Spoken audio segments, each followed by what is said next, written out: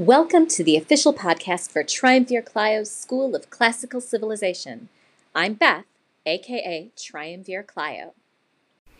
Welcome back. I hope you're well, safe, fighting the good fight, and wearing your mask. I'd say I'm glad to be through the election, but I'm writing this in October, so even though this drops the day after, I still don't know how it's gone, so I'll just keep breathing, and you be sure to do the same. We are up to book 10 of the Odyssey. Seriously, I feel like we are blazing through this epic. I don't know why it feels like it's going so much faster than the Iliad. They are exactly the same length, at least as far as the number of books, and therefore the number of weeks we'll take to read it are concerned. But somehow we're already to book 10. Anyway, when we last left Odysseus and his crew, they were fleeing the island of the Cyclopes. Okay, I should go back. We really left Odysseus telling the Phaeacians about how he and his crew fled the Cyclopes. But book 10 doesn't pick up with the Phaeacians. It picks up in the middle of Odysseus' story. Odysseus and his men next land on Iolia, where Iolaus lives. He is the king of the winds. And I always like picture him being like gassy because wind. Anyway, and he has 12 children, 6 boys and 6 girls. And to keep things in the family, he's married his sons to his daughters, which, ew. But they seem cool with it. And the family spends every day partying. Odysseus and his men stay a month so that Iolaus can hear all of the news from Troy. And it takes Odysseus that long to go to all of the detail. He spares none. Yeah. When it is time to leave, Iolaus spares nothing in providing for his guests. And he even gives Odysseus a bag of winds. He warns Odysseus to be very careful with it, and they wedge it under his bench to keep it hidden from his men. And Odysseus very, very carefully just lets out the good west wind, and they sail for 9 days using just little bits of that wind from that bag. And on the 10th day, you know what they can see in the distance? Ithaca. They can see Ithaca. It's right there. And I mean, Odysseus has manned the sail this whole time because he's doing as Iolaus told him, and he's being really careful with that bag of winds.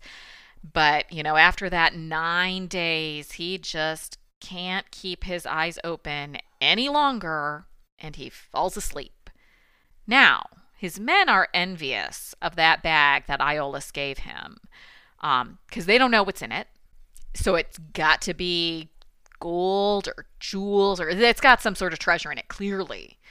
And so while Odysseus sleeps, they open it, letting out all of the winds at once, which blows their ship all the way back to Iolia. And once he realizes what has happened, Odysseus sheepishly goes back to Iolaus and explains and asks if maybe he could get a replacement bag of winds. And no way, Iolaus says. You are clearly cursed, and I want nothing more to do with you. Which means they no longer have any wind to help them get home. It is much slower going. They sail for 6 days, and by sail, I mean row, and finally land on Lamos, where the Laestrygonians live.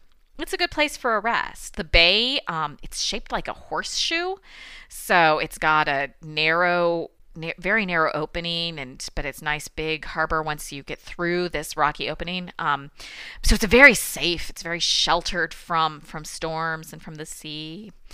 So they rest there in that bay.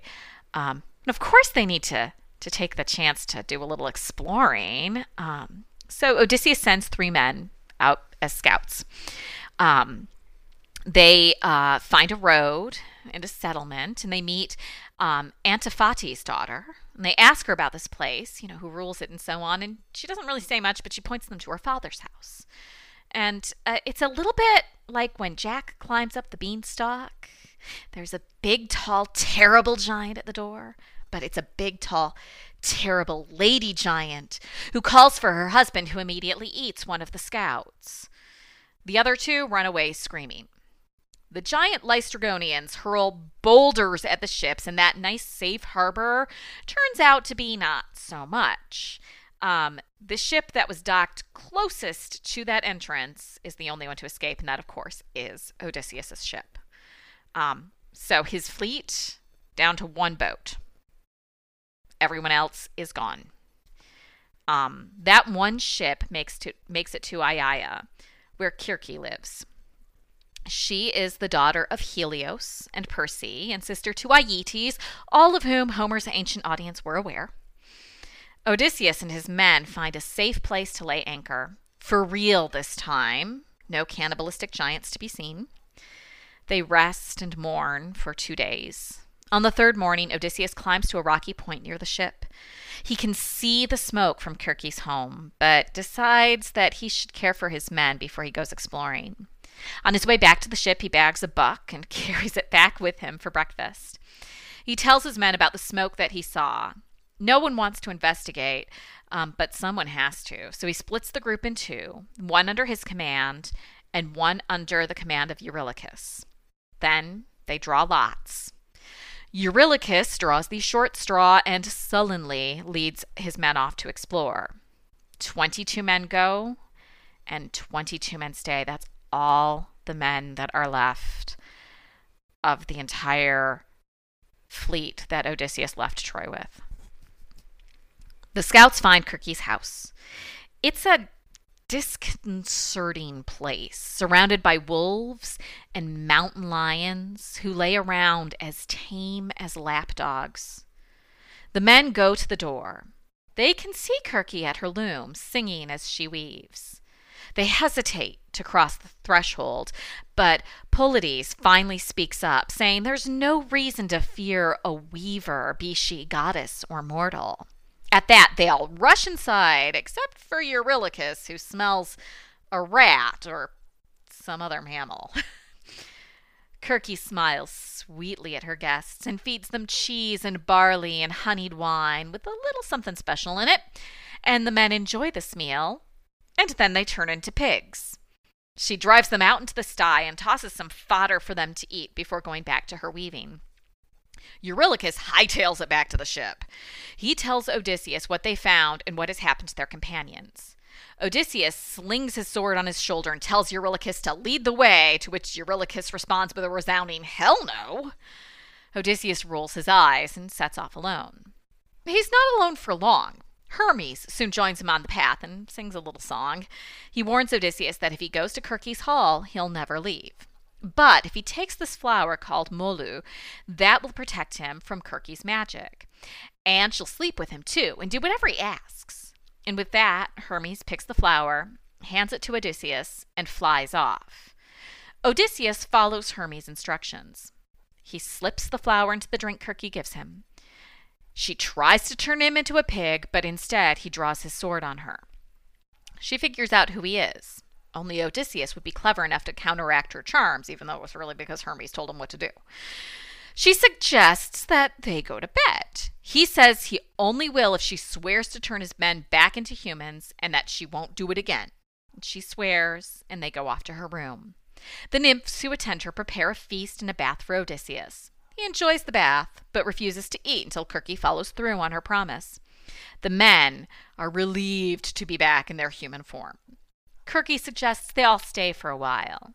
Odysseus agrees and goes back to his ship to invite the rest of the men to join them, after they fully dock the ship, of course. Eurylochus isn't so sure that this is a good idea. Look at what happened with Polyphemus and the Lystragonians. But when everyone else decides to go, Eurylochus goes too, rather than be left alone with the ship. They stay for a while.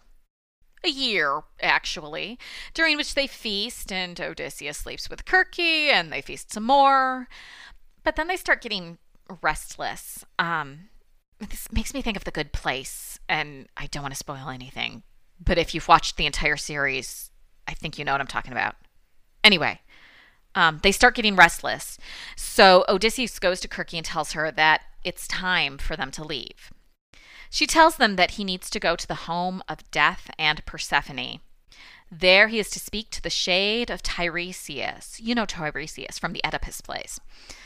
She gives him detailed instructions on how to sacrifice in a way that will allow the ghosts to recognize him and speak to him. In the morning, they dress, and Odysseus wakes his men and tells them that it's time they were off. Well, all except Elpenor, the youngest of the crew.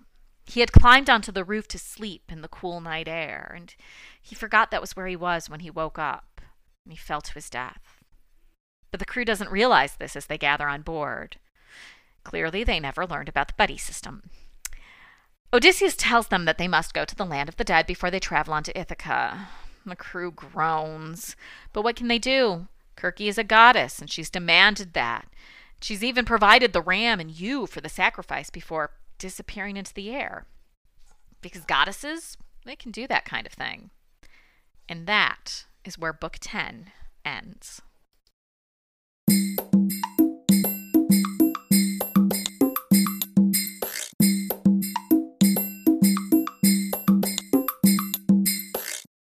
The first time I read the Odyssey was for this advanced placement writing literature workshop class thing. If you're from Kalamazoo, or the Kalamazoo area, you've probably heard of ATIP. If you're not, then that means absolutely nothing to you, but that's what it was. I was one of those ATIP kids. Anyway, there was one class where our teacher divided us into groups and assigned one book of the Odyssey to analyze to each group. And then we were supposed to share what we'd come up with the rest of the class. And my group got Book 10. I'm trying to remember who was in my group. I think Ursula was. Can't remember. I can't remember if Smith or Brigitte were. I think Emily might have been. I don't remember. Anyway, if any of my ATIP classmates listen, pop over to the blog and let me know which book your group got to analyze, assuming you remember. I'm just curious. But I know that my group had Book 10 because we did give it some serious discussion. But when Scott, our awesome instructor, asked us what we'd decided Book 10 teaches, we said quite simply that clearly the lesson it teaches is that men are pigs. You can see why I remember that day in class, why I know we had Book 10. What I find frustrating about the depiction of Circe in this book is that it's so one-sided. I mean, the majority of the Odyssey is a first-person account, so it is all one-sided. But I've never understood her motivations. Now, maybe you've read Madeline Miller's Circe. I have. It merits an episode all unto itself. I have feelings about Miller's books. The Song of Achilles needs its own episode too. Miller does provide motivation for Circe. I'm not sure I agree with the story that she tells. I don't believe there are any primary sources that include the motivation she provides. And frankly, we're here today to talk simply about the Odyssey. So we have no motivation for her, right? Because what we have is what Odysseus tells us. Circe's island and Calypso's are very similar in how they blend nature and civilization. But the difference between the two is largely in the women who inhabit them. They are both immortal, but Circe is a witch, and she does witchy things. She turns men into animals, maybe into their basest forms. Does she choose to turn Odysseus' men into swine, or do they turn into swine as opposed to, say, lions, because that's who they are at heart?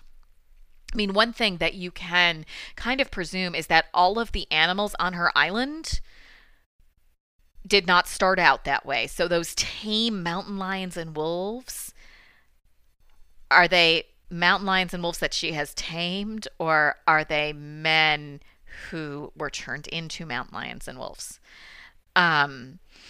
So is that why they're swine? Because they are kind of pigs. In a way, she tames the men by turning them into a wild thing. Okay, I know they're domesticated swine, so maybe I should say that they are turned from civilized men into creatures of nature. But then Odysseus shows up, and he, in turn, tames Kirke. He civilizes her. He has this 12-month fling with her that could be considered a pseudo-marriage, right? She does wifey things when he is there. And this is what I don't like about Odysseus. He goes on and on about how much he misses home and his wife, but there's barely a goddess he comes across that he doesn't sleep with on his way home. And like I said in the episode about Book 9, I'm not sure how much we can trust him. And trust is something that stood out to me on this rereading of Book 10. There is a significant lack of trust between Odysseus and his men. If he'd told them what was in the bag from Iolaus, they might have made it back to Ithaca, only having lost a few dozen men. But Odysseus doesn't trust them. On the other hand, what does he do to make his men trust him? He's sneaky and secretive and regularly leads them to their deaths. I'm with Eurylochus. I'd be hanging back outside of Kirke's house too. So, what do you think? Do you trust Odysseus? Do you like Odysseus? Please come and share your thoughts over on the blog, triumvirclio.school.blog. The URL and maybe a link are in the show notes. On Monday, we have a very odd play by Plautus, Persa. Talk to you then. You can join the discussion of this and everything covered in this podcast by following the link in my show notes. And if you're enjoying what you've heard so far, please consider supporting the show with a monthly donation of your choosing, just like public radio. And please also consider giving a 5-star review on your podcatcher of choice so that more people can discover the fun that is Triumvir Clio's School of Classical Civilization.